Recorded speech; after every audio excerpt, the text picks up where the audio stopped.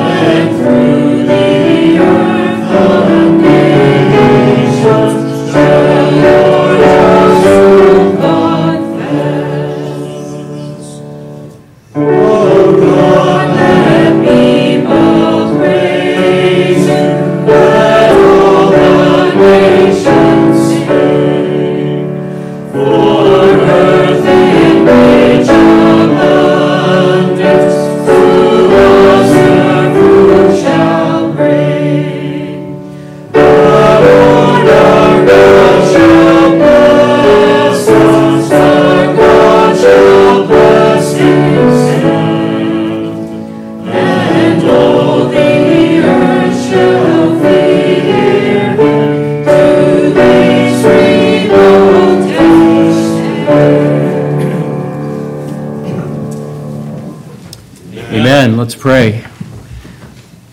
Our God and our Father, we praise you for your word. We praise you for its excellent greatness.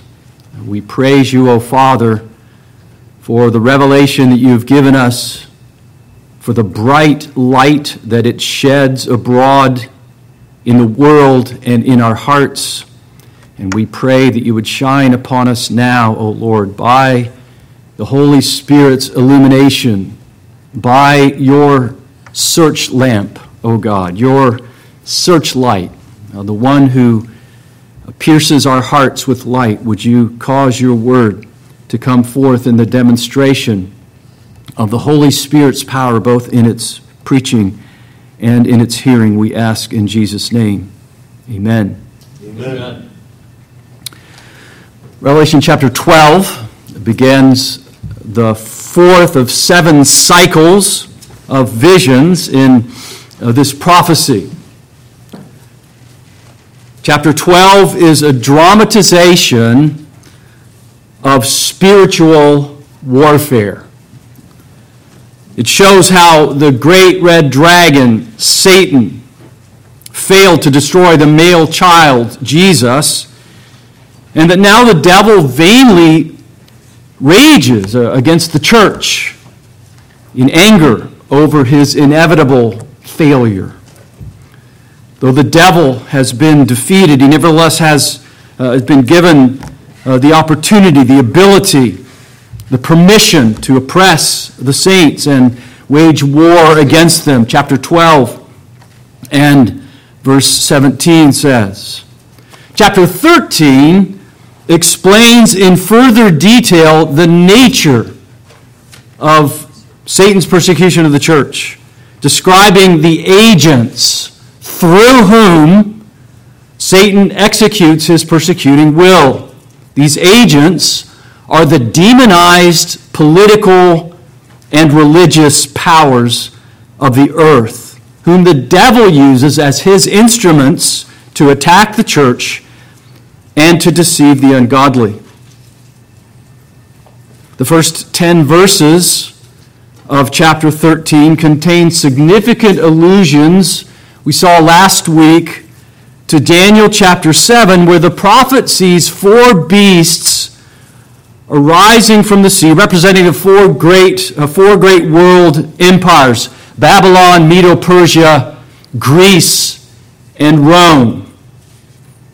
And because Daniel 7's fourth beast, Rome, and Revelation 13's beast from the sea share a number of characteristics, it becomes evident that this beast from the sea in the first 10 verses of Revelation chapter 13 is the Roman Empire. It's clear, if we have any Old Testament sense at all, that this beast from the sea, this one who persecutes the saints, this is the Roman Empire.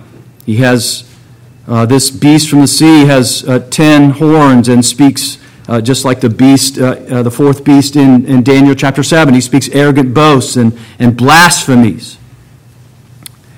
He's the Roman Empire, Satan's demonized political agent. And our text today presents Satan's demonized religious agent, the beast from the land. Our translations say the beast from the earth, but this is better translated, the beast from the land. In chapter 13, believers are warned to be discerning about falsehood and not to participate in false worship propagated by the devil and his worldly agents in order to persevere in the faith. That's the theme of this 13th chapter. And we'll deal with these, the last half of this 13th chapter in two sections. In the first place, the identity of the beast. We want to know who this beast is, the beast from the land, and secondly, the mark of the sea beast. So verses 11 through 18 alternate, and it's references to these two beasts. It's introducing to us another beast coming up from the land, and it's alternating in it's also making reference to the first beast as well, the beast from the sea, the Roman Empire. Now this is again, as I mentioned last Lord's Day, this is one of the most difficult, if not the most difficult chapters in Revelation to understand. Its symbology is thick. It's not easy to wade through. Why is it important that you understand this difficult chapter? Why is it important that you understand Revelation? And why is it important that you understand this difficult chapter of Revelation chapter 13? Because the symbols of Revelation lead us to theology and Christology, and because, in particular, this 13th chapter teaches us in symbols that we are in a spiritual war. We should be waking up every day of our lives aware that we are fighting a spiritual battle. We don't, and we're often asleep at the wheel in our spiritual pilgrimage, but nevertheless we ought to be aware that we are fighting against the devil and his agents in this world. Let's dive into this passage. In the first place, the identity of the land beast in verses 11 through 15. The identity of the land beast. Here in verses 11 through 15, John, describing this vision that he has seen to us, mentions distinguishing features of the land beast that enable us to identify it. It comes up out of the land, arising from Israel, from the land of Israel itself, rather than from the sea or across the sea, the Roman Empire. Verse 11, its appearance is like a lamb with two horns, but its speech is like a dragon, verse 11 says. Later in Revelation, the land beast will be called the false prophet. Notice here that this trio of the dragon, the beast, and the false prophet are mentioned. Revelation 16, verse 13. I saw coming out of the mouth of the dragon and out of the mouth of the beast and out of the mouth of the false prophet 3 unclean spirits like frogs. And then in chapter 19 and verse 20, we read, and the beast was seized, and with him the false prophet who performed the signs in his presence. That's a reference to this beast from the land. So the beast is called the false prophet. The beast represents the false prophets of Judaism. The Jewish false prophets had the appearance of a lamb, as Jesus had warned his disciples in the Sermon on the Mount. Matthew 7:15, beware of false prophets who come to you in sheep's clothing, but inwardly are ravenous lambs. As the false prophet, the beast rising up from the land, appeared as a lamb, but in reality he was a wolf, who spoke like a dragon. How does Satan, the dragon, speak? He uses deceptive speech. He uses seductive speech to draw God's people away from the faith. He's a liar. He's a slanderer. He's a blasphemer. That's what we read about the dragon in chapter 12, verses 9 and 10. I heard a loud voice in heaven saying, "Now salvation and power and the kingdom of our God and the authority of his Christ have come, for the accuser of our brethren has been thrown down, and he who accuses them before our God day and night." The one who deceives the whole world, verse 9 says here in chapter 12. And the book of Acts, of course, records many instances of the Jewish leadership's false witness against Christians. We won't take time to look at those. But if you know your Bible, and if you don't, you ought to go back and read the book of Acts and see how many times the religious leaders are bearing false witness or are falsely prophesying against God's people in the book of Acts. The Jewish religious leaders, symbolized by this land beast, joined forces with the sea beast, the Roman Empire, in an attempt to destroy the church. That's exactly what we see happening in the book of Acts. Jewish religious leadership in collusion with Rome, with Roman procurators, with Roman prefects, local leaders of the Roman Empire, colluding with the Jewish religious leaders to attack the apostles, to seek to destroy the apostles. That's what happened in the case of our Lord. The false prophet, the Jewish religious leaders colluded with Pilate to destroy the Messiah. As the first beast is the agent of the dragon, so the second beast is the agent of the first beast.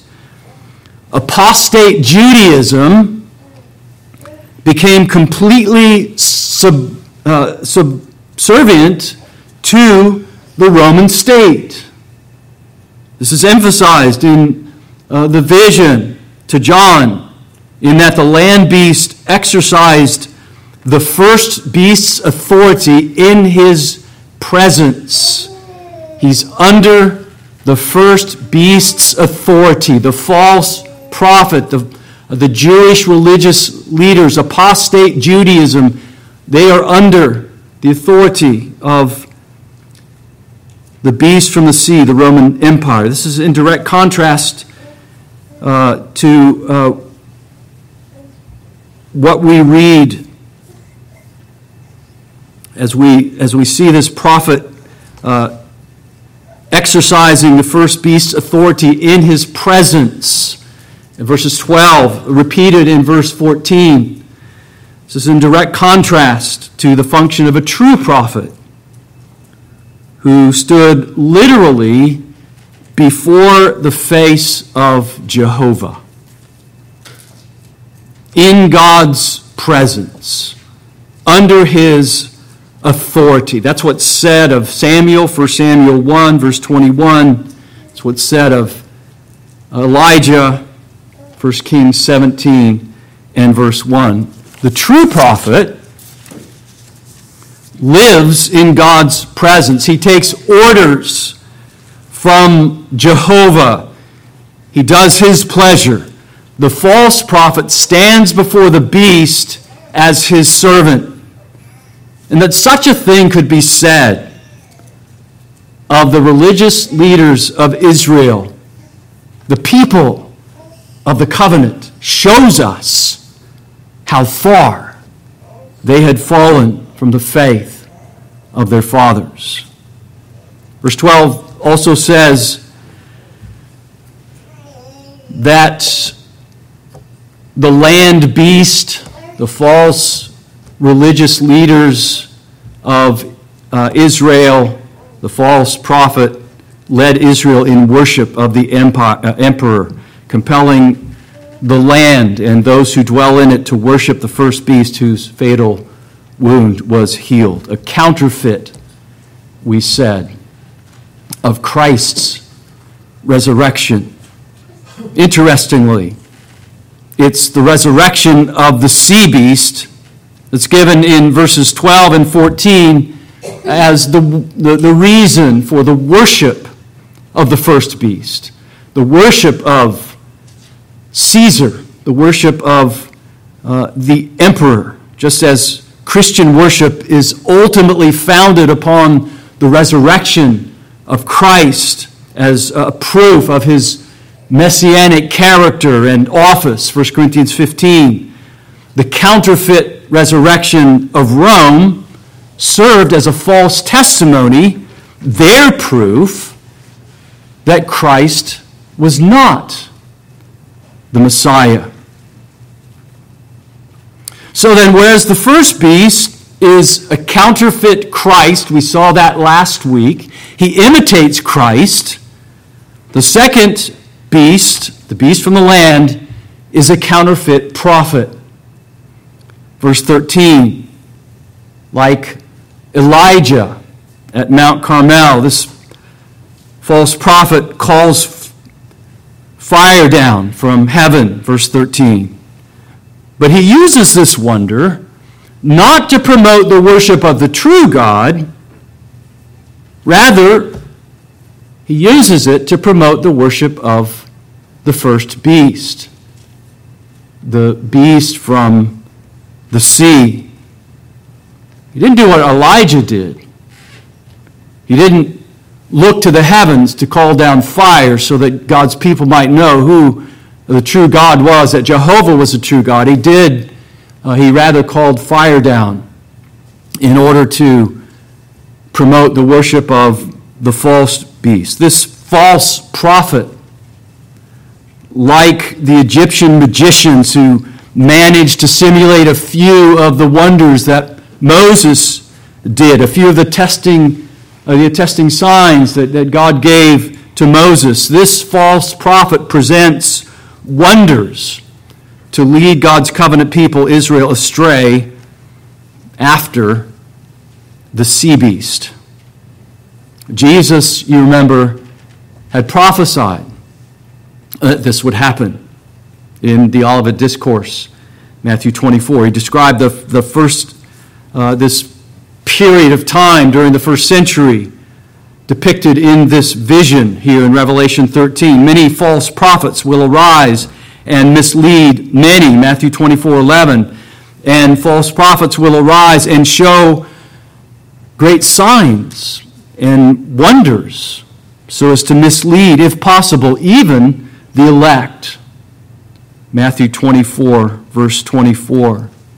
The book of Acts records several instances of miracle-working Jewish false prophets who came into conflict with the church and its apostles.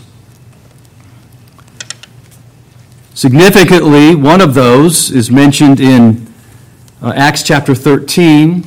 Here, Paul and Barnabas are on their first missionary journey. They've just been had hands laid on them, just commissioned to go and preach the gospel. And we read here, when they came to Salamis, they began to proclaim the word of God in the synagogues of the Jews.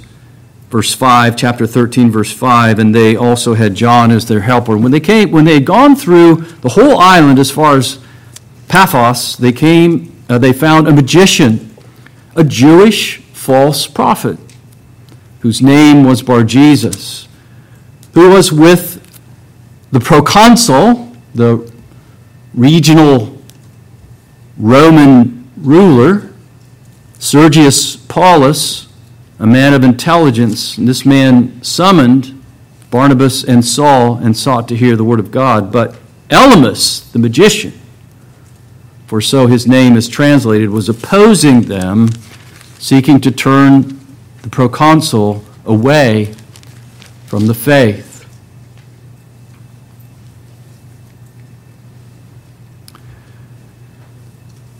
Again, the vision to John underscores the apostate condition of these Jewish prophets by observing that they perform their wonders in the presence of men, verse 13, and in the presence of the first beast, verse 12, rather than in God's presence. The perversity of the religious Jewish leadership is such that it commands those who dwell on the land, verse 14. It commands the Jewish people to make an image of the beast and manages by its magic arts to impart breath into the image so that the idol becomes the means by which the sea beast utters its blasphemous, boastful claims to divinity in verse 15. This expression of idolatry creates an illusion that seems to refute the parodies that we read of false gods, of idols in the Old Testament, which are exposés of idolatry's emptiness. For example, Psalm 115, verses 5 and 7, they have mouths, but they cannot speak. They cannot make a sound with their throat.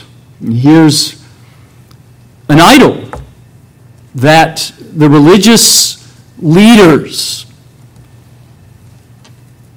of Israel compelled God's people to make, who is speaking, and who is speaking blasphemies.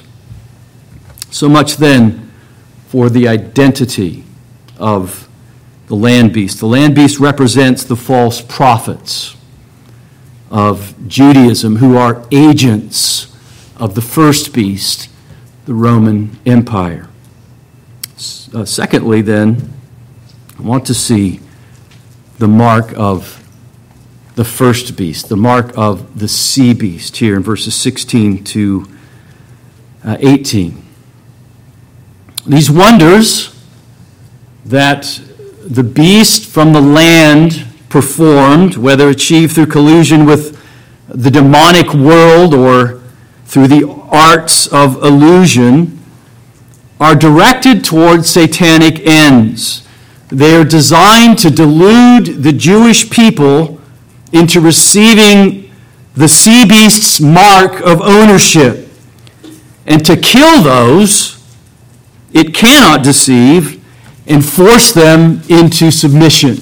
Verses 15 and 16 say, the mark of the beast, like the seal of God applied to the church, Revelation 7, verses 1 through 3, wasn't a number stamped across someone's forehead or even on their right hand, but rather a symbol of the beast's ownership and control of his followers' thoughts, forehead, control of his followers' deeds, right hand. So we're not to imagine here someone with a tattoo on their head, the number 666 on their head. We're not to imagine some modern interpreters of Revelation say some chip inserted into the right hand, under the skin of the right hand, that identifies this one as having the mark of the beast so that they can scan it and make purchases at the grocery store. No, we're to understand that Revelation is a symbolic book, and John is speaking here in this vision, and it's a vision of symbols. And these symbols, this particular symbol, the mark of the beast, is designed to represent the sea beast's control, his authority being executed in terms of thoughts and in terms of deeds. Immediately after this discussion, here in chapter 13, the discussion of the sea beast mark, the sealed army of God reappears in the company of the Lamb, their champion. Chapter 14 and verse 1. And the seal that they receive is interpreted as having his name and the name of his Father written on their foreheads. You remember that God commanded his ancient people, Israel, Deuteronomy 6, verse 8, to tie God's law on their foreheads and tie God's law on their hands in order to signify that their thoughts and their deeds were in submission to the word of the Lord. And now the sea beast, the first beast, assisted by the second beast, the land beast, the false prophet, blasphemously demands the world's universal allegiance in thought and in deed. And the degree to which the Roman Empire, assisted by Jewish religious leaders, asserted its control over its subjects is evident by what we read in verse 17. No one will be able to buy or sell except the one who has the mark, either the name of the beast or the number of his name. The Jewish synagogues enforced submission to the emperor, organizing economic boycotts against those who refused to submit to Caesar as Lord. The leaders of the synagogue forbade all dealings with those who had been excommunicated from the synagogue, so far as putting to death those who did. It was clear to the original readers of Revelation, in verses 1 to 10, as it should be to modern readers, that the sea beast was the Roman Empire. And now in verse 18, in John's commentary, the vision provides the reader with an identification of the sea beast, of the first beast, in a very different form. Here in Revelation verse 13, verse 18, here is wisdom. Let him who has understanding calculate the number of the beast, for the number is that of a man, and his number is 666. Corporately or generically, the sea beast is the Roman Empire. Specifically, verse 18 says, the number of the beast is that of a man, and that number will naturally represent his name.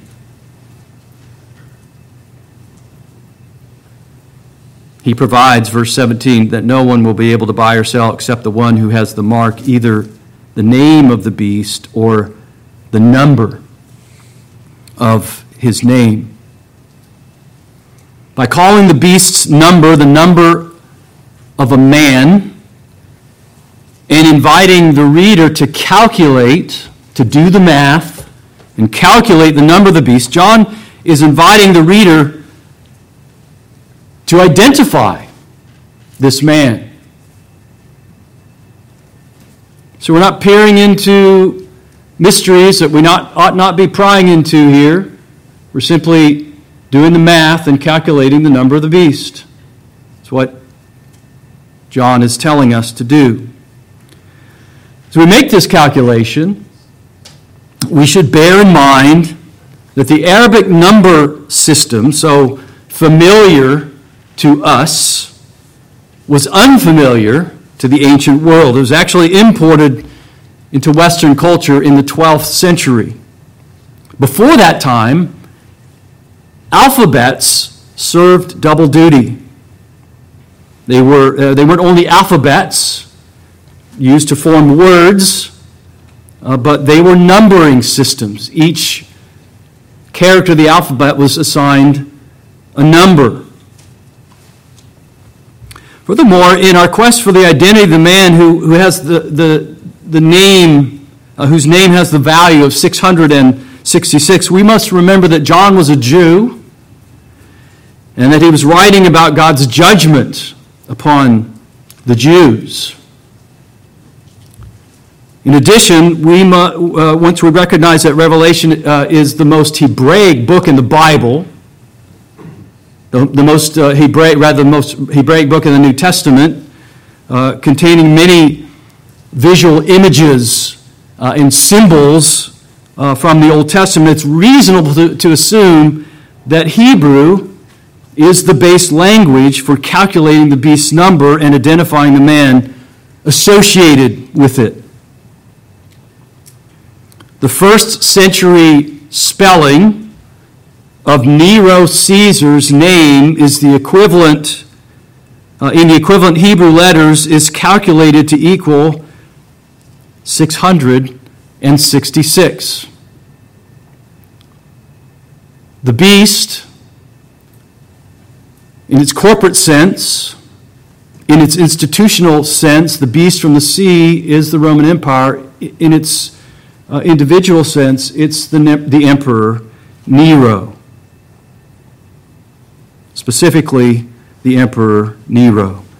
And so John's prophecy can shift back and forth between them, between the Roman Empire and this individual who represents the beast. Both Nero and the Roman Empire engaged in degrading and degenerate activities. Nero certainly fits the description of the beast in Revelation 13:7. It was given to him to make war with the saints and to overcome them. Nero. We know some things about the Emperor Nero, about his behavior, some of which are not fit to repeat in polite company, let alone in the preaching of God's Word. But Nero, we know, used the bodies of Christians burning at the stake as the original Roman candles to light up his garden parties.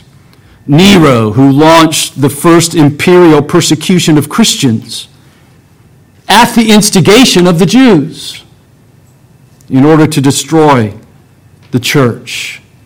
The sea beast and the land beast are agents through whom Satan executes his persecuting will.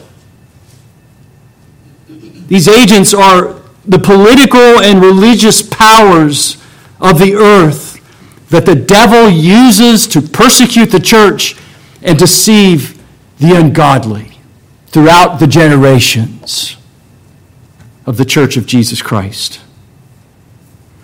At the center point of this book, then, John sees visions that reveal the conflict that manifested itself in the struggles of the seven churches of Asia, Revelation chapter 2 and 3, other first century churches, and our churches today. Why did the church in Smyrna face opposition from those who say they are Jews but are a synagogue of Satan? Revelation 2, verse 9. Why did the church in Pergamum face social and economic pressure from the cult of the emperor where Satan's throne is? Revelation 2, verse 13. Why do churches today in Sudan and China, India, Indonesia, Iran, Iraq, and many other places suffer persecution?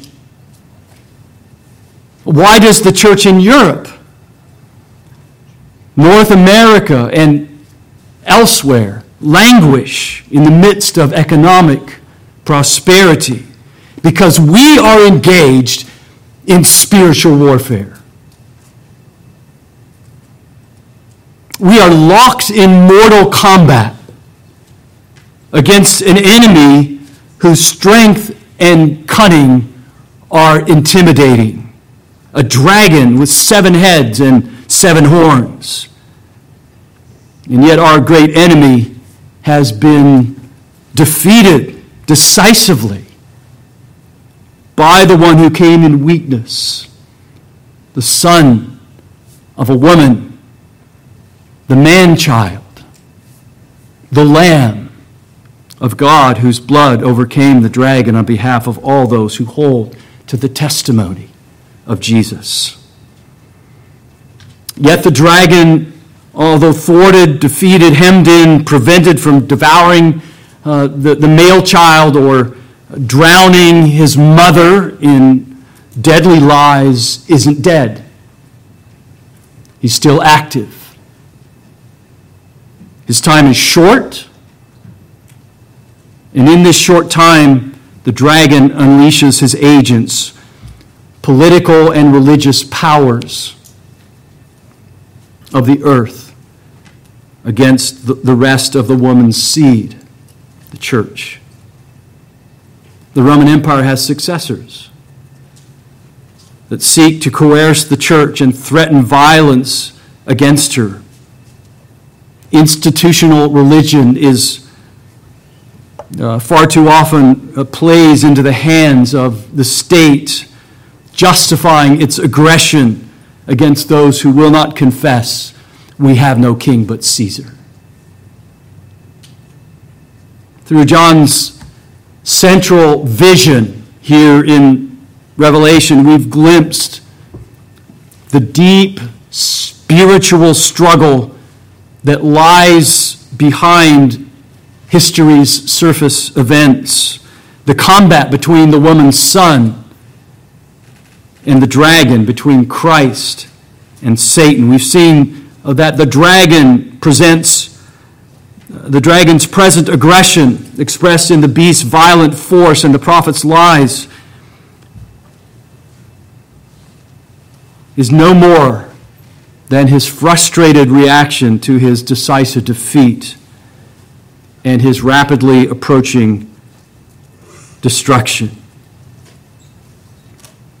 So we're given these insights through symbols in Revelation into this cosmic war, a war that began back in the garden in the first announcement of the gospel. It's clear in Genesis 3:15 that the seed of the serpent will bruise the head of, will strike the head of the woman's seed, but the woman's seed will crush the head of the serpent. Believers in the Lord Jesus Christ, then, can meet the dragon's worst, anything that he throws at you, with the endurance of the faith that undergirds our souls as victors through the blood of the Lamb, Jesus Christ. Let's pray.